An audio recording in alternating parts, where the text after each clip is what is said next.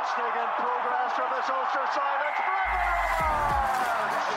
It's Welcome to the BelTel Rugby podcast with me, Niamh Campbell. Me, Jonathan Bradley. And me, Adam McKendry.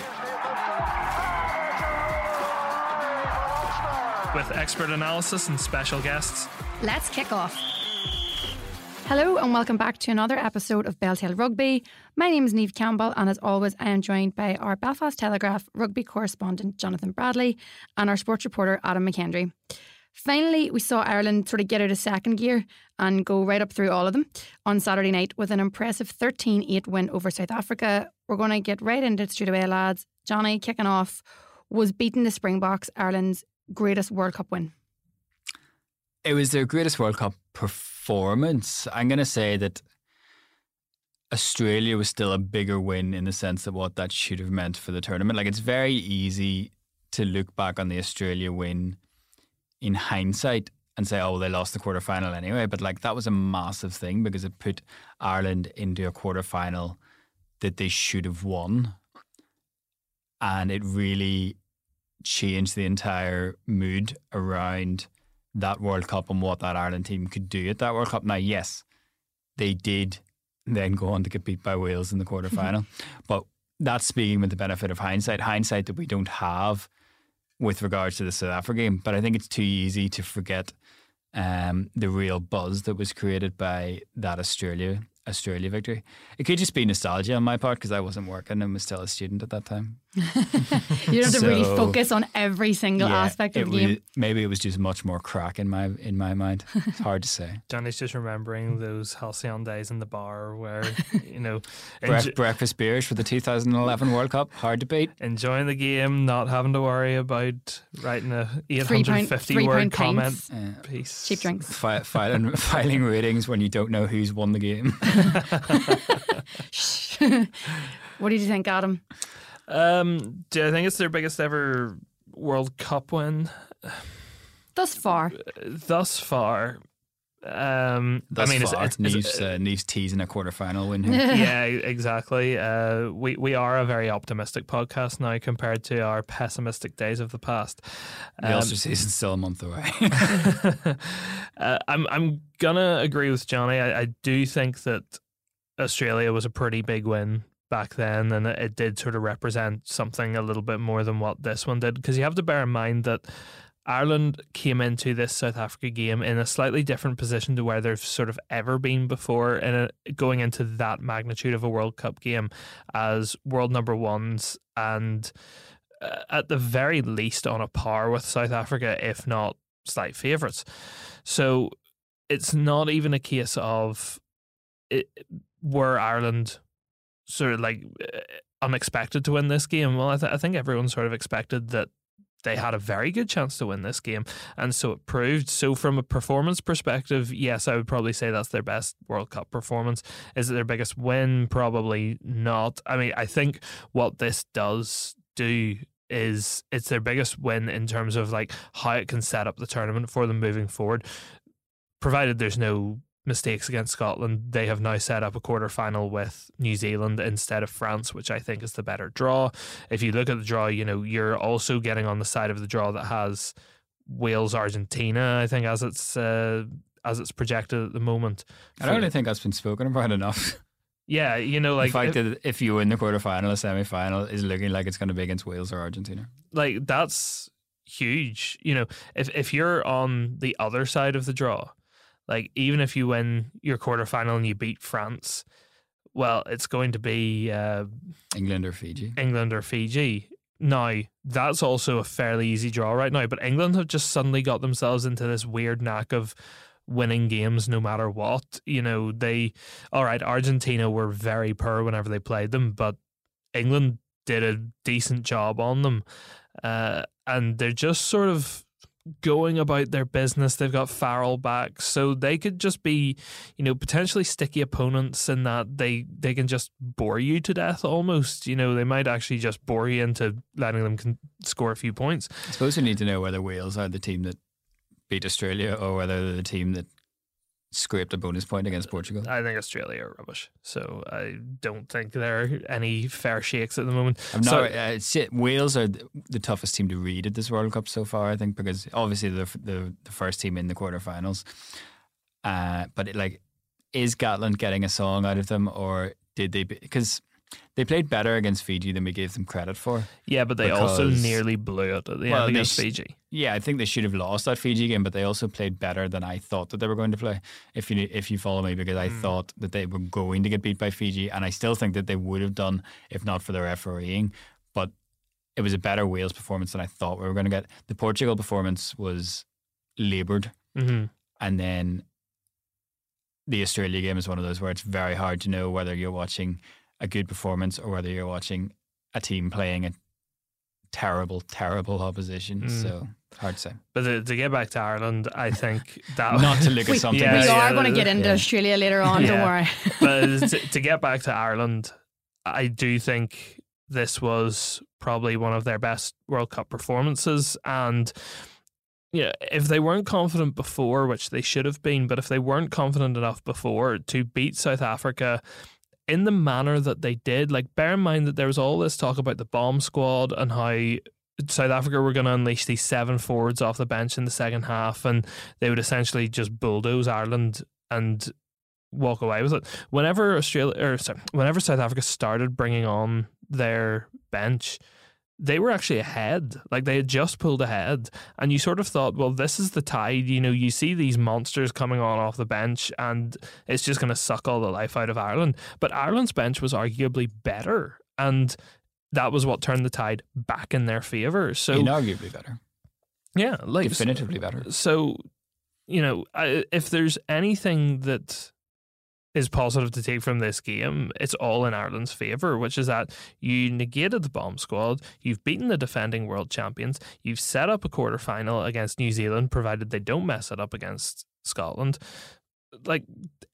Arguably, this tournament could not have gone better for Ireland right now. They have no significant injuries. They've got the path through the knockouts that they want.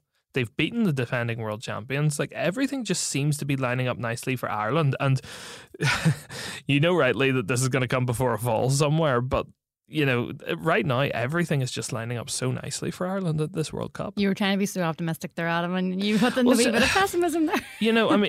If you look back at the winners of World Cups in the past, there are so few. I can't think off the top of my mind a team that has gone through a World Cup where everything just kind of fell into place for them. There's always something that a team has to go through, whether it's a big injury on their way to winning it, or whether it's a loss in the pool stages and then going on to win it, or some kind of adversity.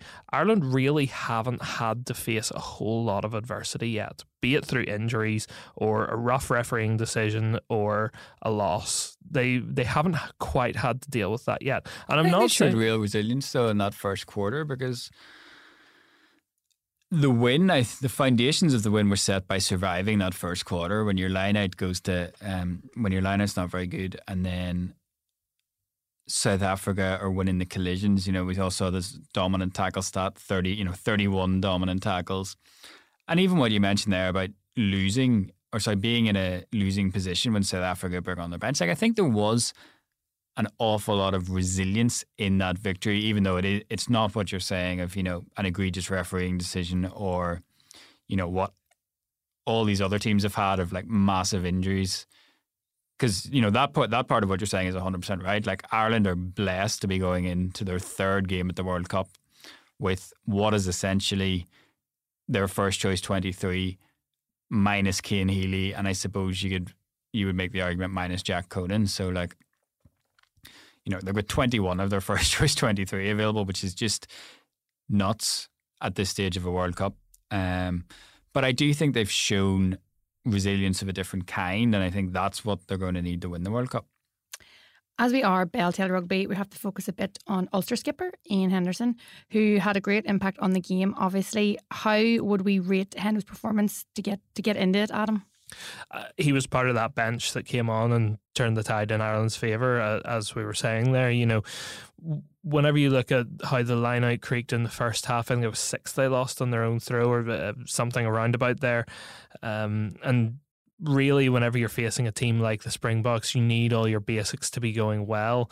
It was Henderson coming on alongside Sheehan that really shored things up, and just having that veteran presence in the second row. Not that James Ryan and Tag Byrne are two very veteran operators as well, but just having somebody like Hendo come on who runs the line out in Ulster. He's been there and done it, at international level for so many years. Just add that calm into the line out, that really helped. And also going into the scrum too. And I think I always think whenever I see Ian Henderson, he always seems to have that little bit more of an abrasiveness whenever he's carrying, and I think that's whenever he's with Ireland as opposed to Ulster, and I think that's down to the fact that Ireland have more guys who can take the load off him in terms of carrying, so he's not being asked to carry every 2 phases, he's being asked to carry every 4 or whatever it is, and he just seems to have that little bit more of an edge. But whenever you're coming on off the bench,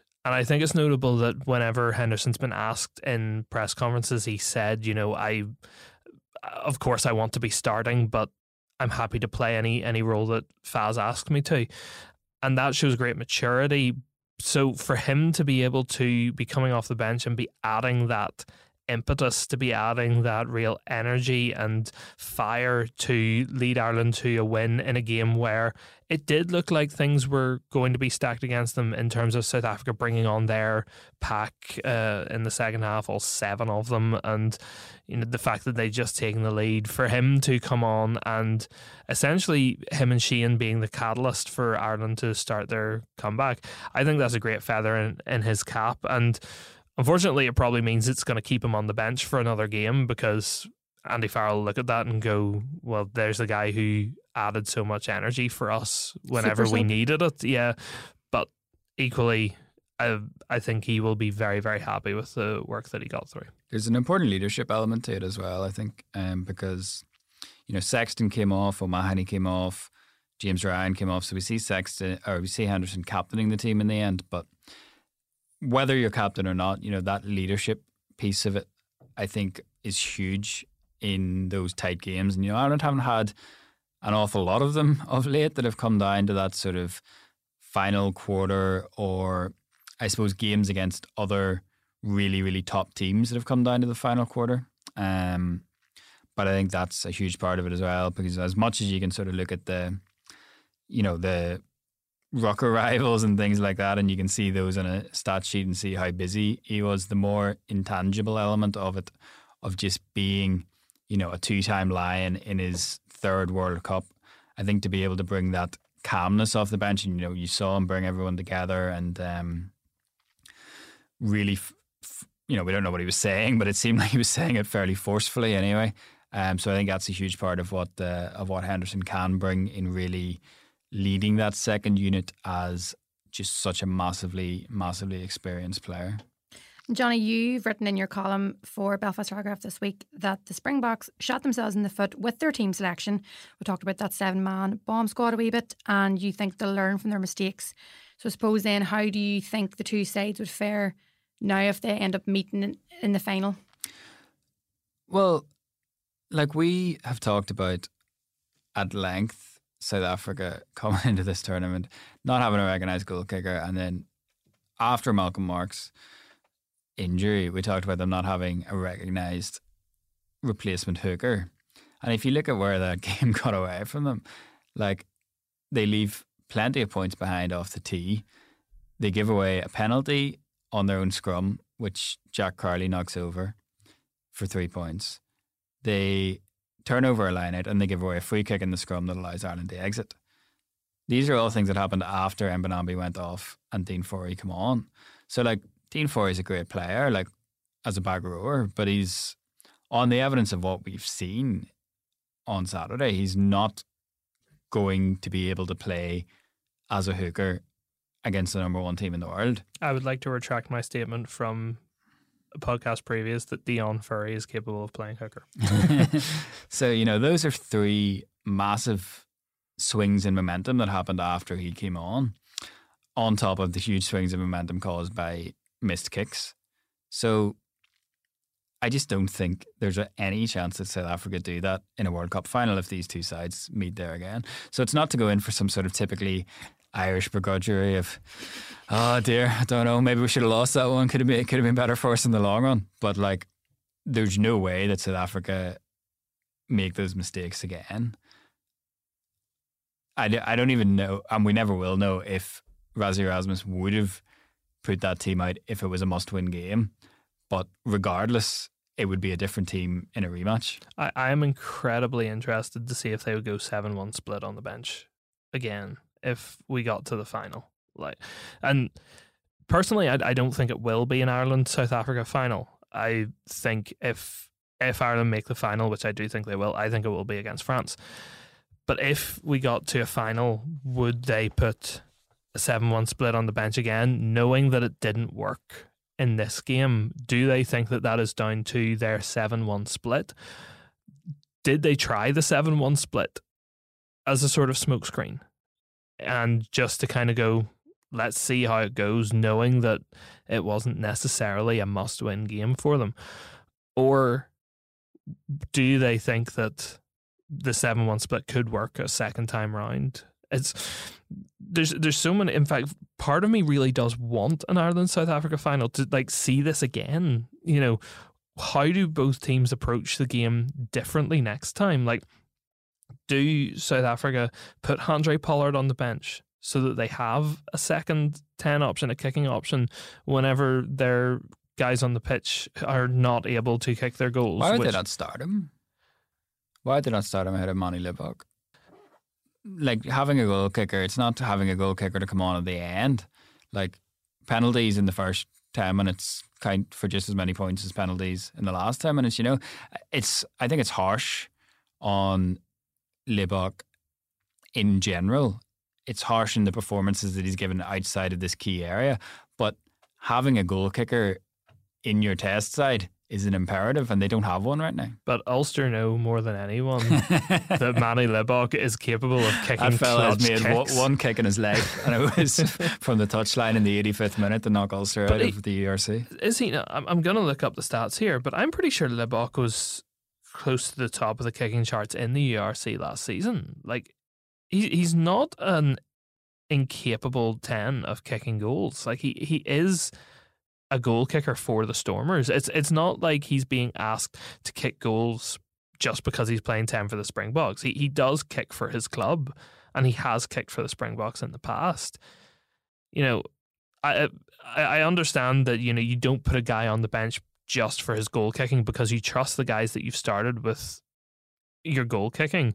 But whenever you only have one back on the bench, if your guy on the pitch is having a bad day goal kicking, well, you've backed yourself into that corner. You know, all right, you're not putting Pollard on the bench specifically to bring him on for goal kicking, but if Libbok is having a rubbish day off the tee, you've hamstrung yourself by only putting Reinach on the bench, and you don't even have an option to go, Manny, it's not your day off the tee. You're having a good day in open play, but we need to bring Handré on. We need to bring someone who's going to kick our points because it's a tight game. I don't think he has enough days where it is his day from the kicking tee, to be honest. Like, you know, Ulster, as an example, like Libbok would be fine for Ulster because he wouldn't have to kick because John Cooney kicks. But unfortunately, if you don't have another frontline kicker, whether it be, you know, whether it be your fullback, whether it be your centre, whether it be your scrum half, whatever, the axe is going to swing on the 10. Like, I'm not saying it makes him a bad player. You know, it wouldn't be a discussion to be had if South Africa had a reliable goal kicker anywhere else in their back line. But I just think he's going to be the one to carry the can. And I think if they can get Handré Pollard up to match fitness, bear in mind he's only played half an hour for Leicester in a Premiership Cup game. But this is the guy that won them the World Cup 4 years ago, you know? I don't mean to bring stats into this, but I'm bringing stats into this. The Stormers ranked first in kicking from the tee last season in the URC. URC doesn't mean anything when you get to the World Cup, not the same.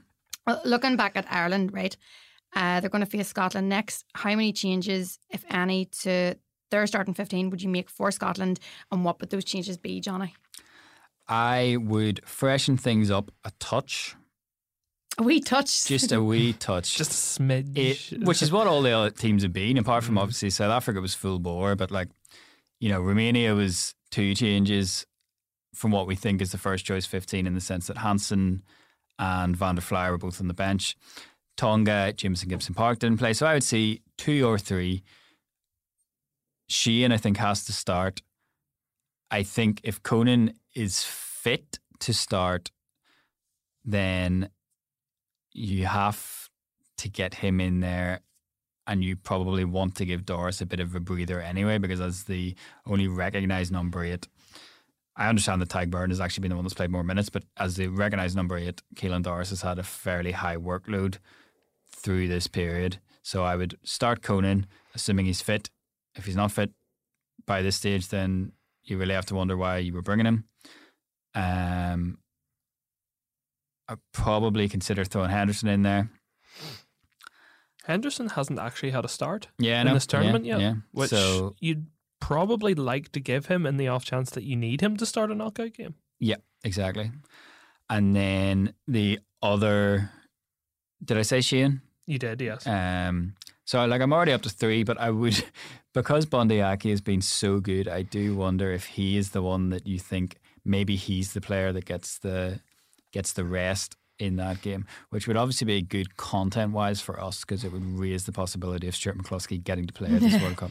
The biggest question obviously is, how many guys can you rest up ahead of the knockouts whenever you've got this rest week coming up now, and still keep them ready and raring to go for the knockouts? You know, if you make too many changes, are you disrupting the flow of the team, given that you have a week off now?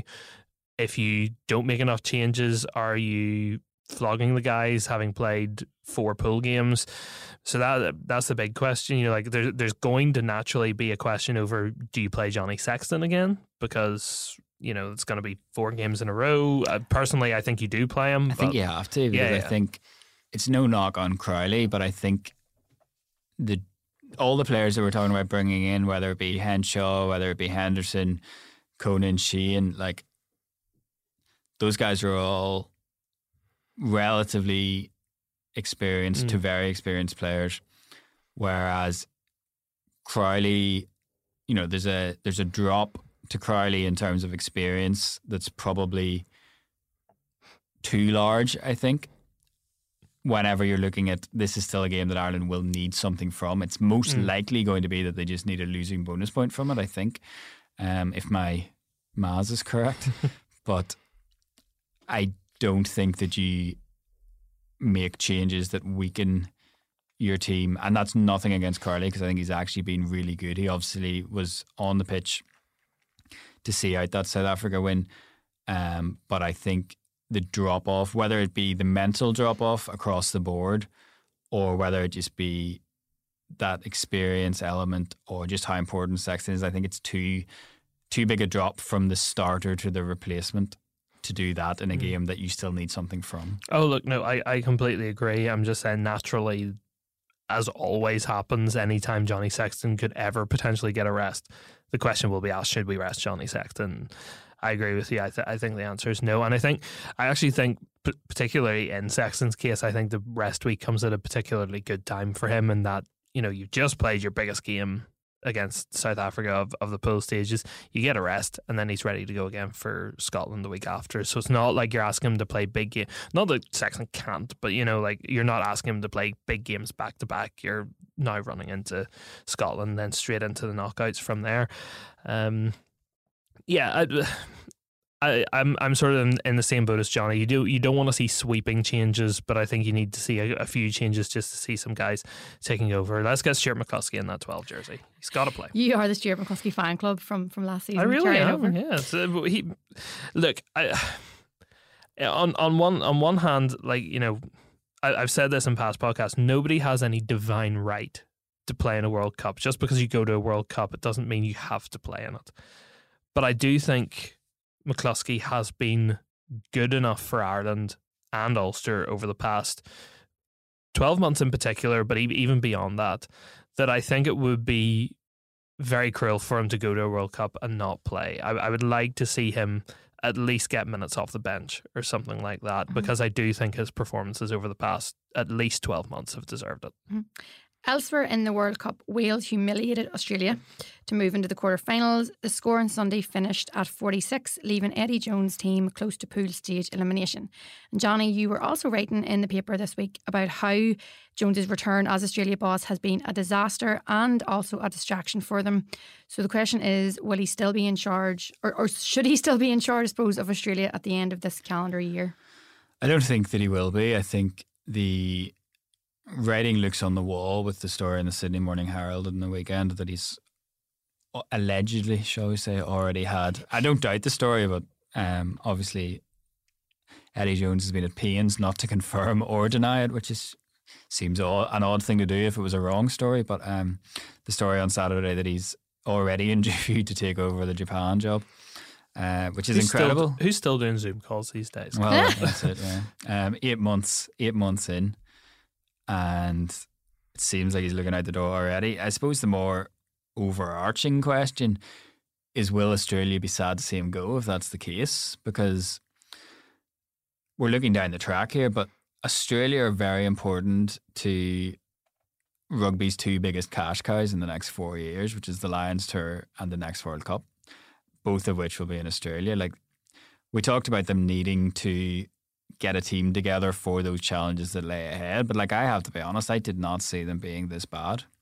Like, I really thought that there were going to be teething problems with what's a young group. And I didn't think they'd make a huge impact on this tournament, but I thought that they were going to get through this pool, especially after they looked relatively cohesive at points, even in defeat during the Rugby Championship. Like, they weren't that bad in the Rugby Championship. And then, obviously, we didn't know. We probably expected more of Georgia than what we've got at this World Cup, given that their draw with Portugal. But when Australia beat, whenever Australia beat Georgia so handily, I would not have predicted at all that Australia would look so bad against both Fiji and Wales, even worse against Wales. So, like, if you're Australia, are you not sort of looking at this being like, yeah, we may have got this one wrong. If you want to break your lengthy contract to go and take a job at Japan, we're not going to stop you. Like, I know that obviously everybody's very Ireland focused and everybody wants to talk about Ireland and France and South Africa and New Zealand and the teams that might win this World Cup. But like, the biggest story of the first 3 weeks is how utterly rudderless Australia have looked. I mean, whenever they beat Georgia, as you say, and it was fairly handy, there were no questions, because people kind of thought it was the same as, not to the same extent as Ireland. You know, Ireland obviously started their tournament with a massive win over Romania, but against better opposition. Australia just had solid win, started the tournament nicely, and they thought, okay, you're going to ease your way in. And it's just fallen so completely flat. I mean, for all the bluster that Eddie Jones said in the build-up to the game, like being so strong-willed in what he was saying, and we know that's Eddie Jones, you know, we know he says that all the time, but whenever you say stuff like that, you have to back it up. And to go out and get hammered by 34 points by Wales, a team, you know, knowing that essentially your qualification is on the line here, to go out and play that badly really reflects on just how rotten things must be. And Australia are probably looking at that Georgia draw with Portugal and saying, well, jeepers, it's lucky that that happened. Otherwise, you know, we could be in risk of not even finishing third in a group of essentially what was just 3 teams going for the knockouts. So would have got away with the qualifying though, given that they're hosting the next one. That would have been the only silver lining. I was going to say I assume that the hosts automatically qualified, but I wasn't sure if the wouldn't be like an Ireland job when they had to go to Russia to qualify. So, but you know, this Australia team just, I think Johnny used the perfect word. They look rudderless. You know, is that what the issue is? That it's just like, it's not down to team selection or them genuinely being poor. They just don't seem like they have the will. They don't know they don't look like they know what they're doing. No, like look at the game against Wales on Sunday. Like, they were getting so many just basic things wrong. You know, it wasn't even that they had the wrong game plan. It wasn't that they had they probably did have the wrong game plan as well, but it was just there were so many basic errors that they were never just able to get any cohesion going, and that's a killer whenever you play in a tournament like the World Cup, whenever you're constantly coming up against the best that the world have to offer. You just can't be making these simple errors. It's rugby 101 that they're just not getting right. But if you don't bring Quade Cooper to the World Cup because you're saying Carter Gordon's our guy, and you get a game and a half into the World Cup, and then you decide, oh no, Carter Gordon's not our guy. So you drop Carter Gordon for the biggest game of the World Cup, having already jettisoned Quade Cooper. And Quade Cooper has his flaws as a 10. We all know that. But if you're going to pick a guy and back a guy, then you can't reverse course after a game and a half, especially when you didn't even bring the most natural replacement. I mean, they didn't bring a veteran 10 even just to back their young 10. You know, you don't have anybody in that squad who's you needed someone even like Quade Cooper to be there just to sort of pull Carter Gordon aside and say something, well, all right, you didn't have the best game there, but look, we go again. I've been in this situation before. You're just throwing this guy in at the deep end and you're saying, you're our guy, but if you flop, I imagine he wasn't telling him that if you flop, we're gonna hook you and we're gonna play someone else. But, you back your guy and then you pull him after 2 games. That's a killer to confidence, and that's surely seen around the rest of the squad. If you have so publicly backed Carter Gordon to be your guy, and that's something that you must be reiterating within the locker room as well, and then you reverse course on that, what sort of message does that send to the rest of the players? Well, he's told me I'm his guy, but what if I'm just pulled in after the next game because I didn't play all that great? If you're gonna make such public declarations and you're gonna make it so clear that this is the direction you're going in, stick to it. Mm-hmm. Don't give out these mixed signals of I'm going to do this but then I'm going to do that. And especially this is what I've actually liked about what England have done with Steve Borthwick. I'm sure they didn't want this to become public, and credit to Gavin Mears for getting this story, which is that England are going to back Borthwick beyond the World Cup because they know it's a rebuilding process for them. They know that this World Cup does not define them in the same way that Australia were never going to win this World Cup. They're definitely not going to win now, but they were never going to win this World Cup. And you're talking about a very important period, as Johnny said, where you're coming up against the Lions in 2 years. You're coming up against the best of the world on your home turf in 2027 at the World Cup. So you need to be focusing on those 2 things. So I don't think Jones was actually wrong for going with a young squad. I think there are a couple of changes that I would have made, such as putting Cooper in that squad to be a mentor for Carter Gordon. But, getting this young squad together and saying, this is our panel going forward. We'll see what they can do at the World Cup. But look, realistically, we know that we're not beating Ireland, we're not beating South Africa, we're not beating New Zealand. They haven't proved that the last few years. And if they did something at this World Cup, great. But, say that this is what you're doing. Say that this is a young squad, but look, we're building for big things. The Lions tour, judge us on the Lions tour as sort of our halfway point of our progression, and hopefully, a bit further. And then the 2027 World Cup on home soil. We want to win that World Cup. We want to win on home soil. This is the World Cup that we want to win. And instead, you're getting all these mixed signals of Carter Gordon's our guy, but he's actually not our guy. And we've got a young squad, but we're going to win this World Cup. Oh, but we've got a young squad that's still learning and stuff like that. You got to pick a lane and stick to it here. Otherwise, you're sending out mixed messages. Whereas England have made a very, very clear declaration of Steve Borthwick's our guy. We trust him. We trust what he's doing. All right, it's maybe not going to be smooth sailing in every game. We're playing some pretty boring rugby right now, but we trust him. We back him. He's going to be our guy. Mm-hmm. That, to me, is a better way of doing things. Well, finally, we're going to take a wee look at Ulster, obviously, because, again, we're the BelTel Rugby podcast, and we still have the elongated pre-season due to the World Cup, but Dan Soper has revealed that the Ulster side have been focused upon getting back to sharper attacking play that so characterised their best showings in preceding seasons. And he's been talking about the new artificial pitch, Johnny. That's caused so much controversy. Yeah, he was asked a lot about the artificial pitch in like the live section of the presser. So like, just I suppose for background for people that don't know, like there's a live section of the presser that tends to be for TV and radio, and then a written section of the press conference, which is for us to do slightly longer pieces for the papers and the websites and stuff. So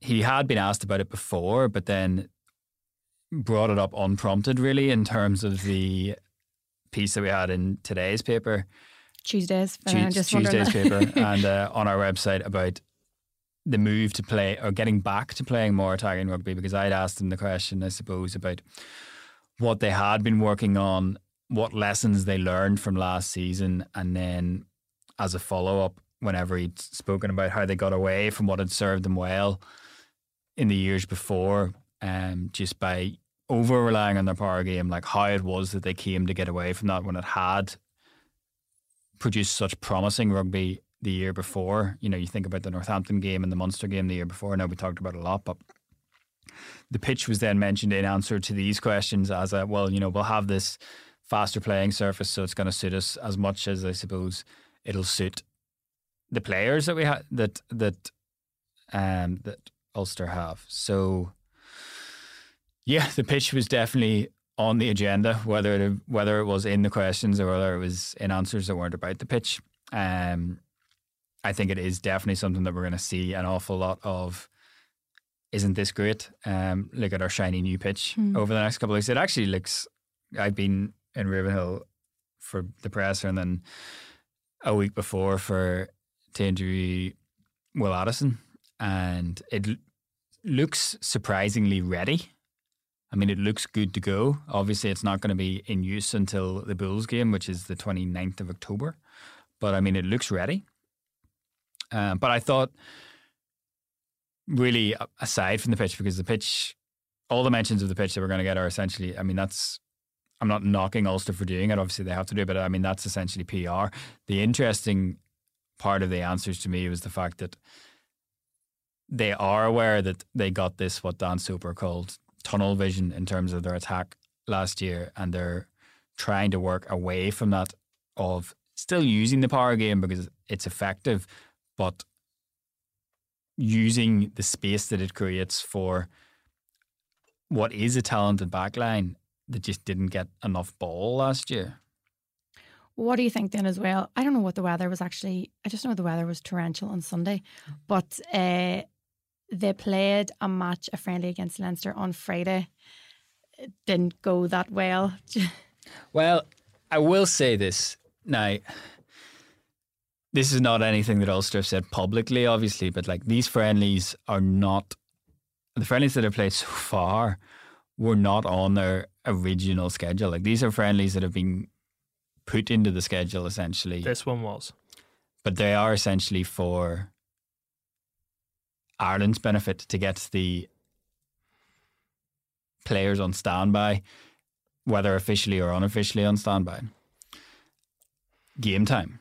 Yeah. So Ulster's pre-season preparations in the offset, which is always playing 2 games, 1 home, 1 away, were Benetton and Glasgow. So like, these are extra games. So I wouldn't say that there's a huge amount of emphasis being placed on the results in them, even more so than normal pre-season friendlies.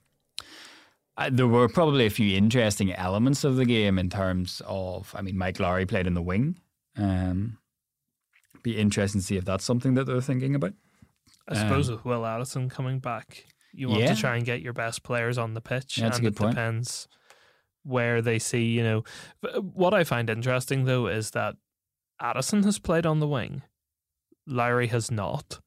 But it's interesting that Lowry seems to be the one. No, I don't know if this is in any relation to Will Addison being back, but I find it interesting that Lowry is suddenly playing wing whenever he's only ever played fly half and fullback, and it coincides with Will Addison being back and available.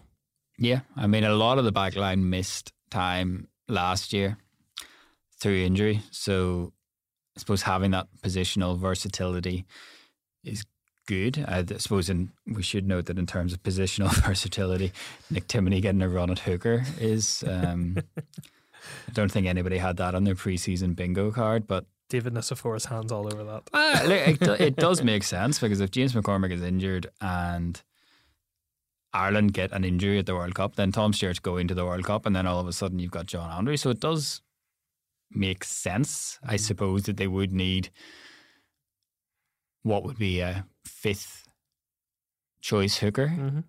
And apparently we've learned it's Nick Timoney, so yeah. Like I always say, never read too much into pre-season. Like, there are teams that'll win every pre-season game and finish 11th in the table. There are teams that will win no games in pre-season and finish second. You know, what's more important to coaches about pre-season is trying things and seeing how they work in game situations. You know, you can practice something for 8 weeks of pre-season training and then come into a game and you suddenly discover that it just doesn't work in a game scenario. And that's how it is. Now, I will admit, shipping 38 points is maybe a little bit concerning, given that Leinster were missing a lot of first teamers, and defence tends to be something that is just uniform across the board. You know, you don't really need anything sort of overly specific to combat against certain plays or anything like that. You just need to have a solid defence. So I suppose that's maybe something that's a little bit concerning, but in terms of the result, I don't think anybody at Ravenhill is going to be losing too much sleep over the result. It's whenever the games actually start becoming competitive that they'll start to worry about results and things like that. But it's just a chance to get guys a run out. It's a chance to see where things work. Trying Mike Lowry on the wing, trying Nick Timoney at hooker. We might see someone else at hooker, so there's more options if they potentially need them. So I wouldn't be reading too much into the result. It would be more whenever the games actually start that I think there would be more concern if the sort of results continued in this fashion. Taking those positive, optimistic vibes forward there, Adam. I mean, look, this could come back to bite me, because, you know, Ulster could start the season with 5 straight losses and all of a sudden we're like, well, they didn't win a pre-season game, so that's obviously carried on through. You know, guys do want to win pre-season games. You know, it's not like they're coming away going, well, we don't care at all. You know, winning is a habit. You want to put wins on the board and you want to have that feel-good feeling around the dressing room whenever you come back in. It's like, yeah, you've got the high of a win.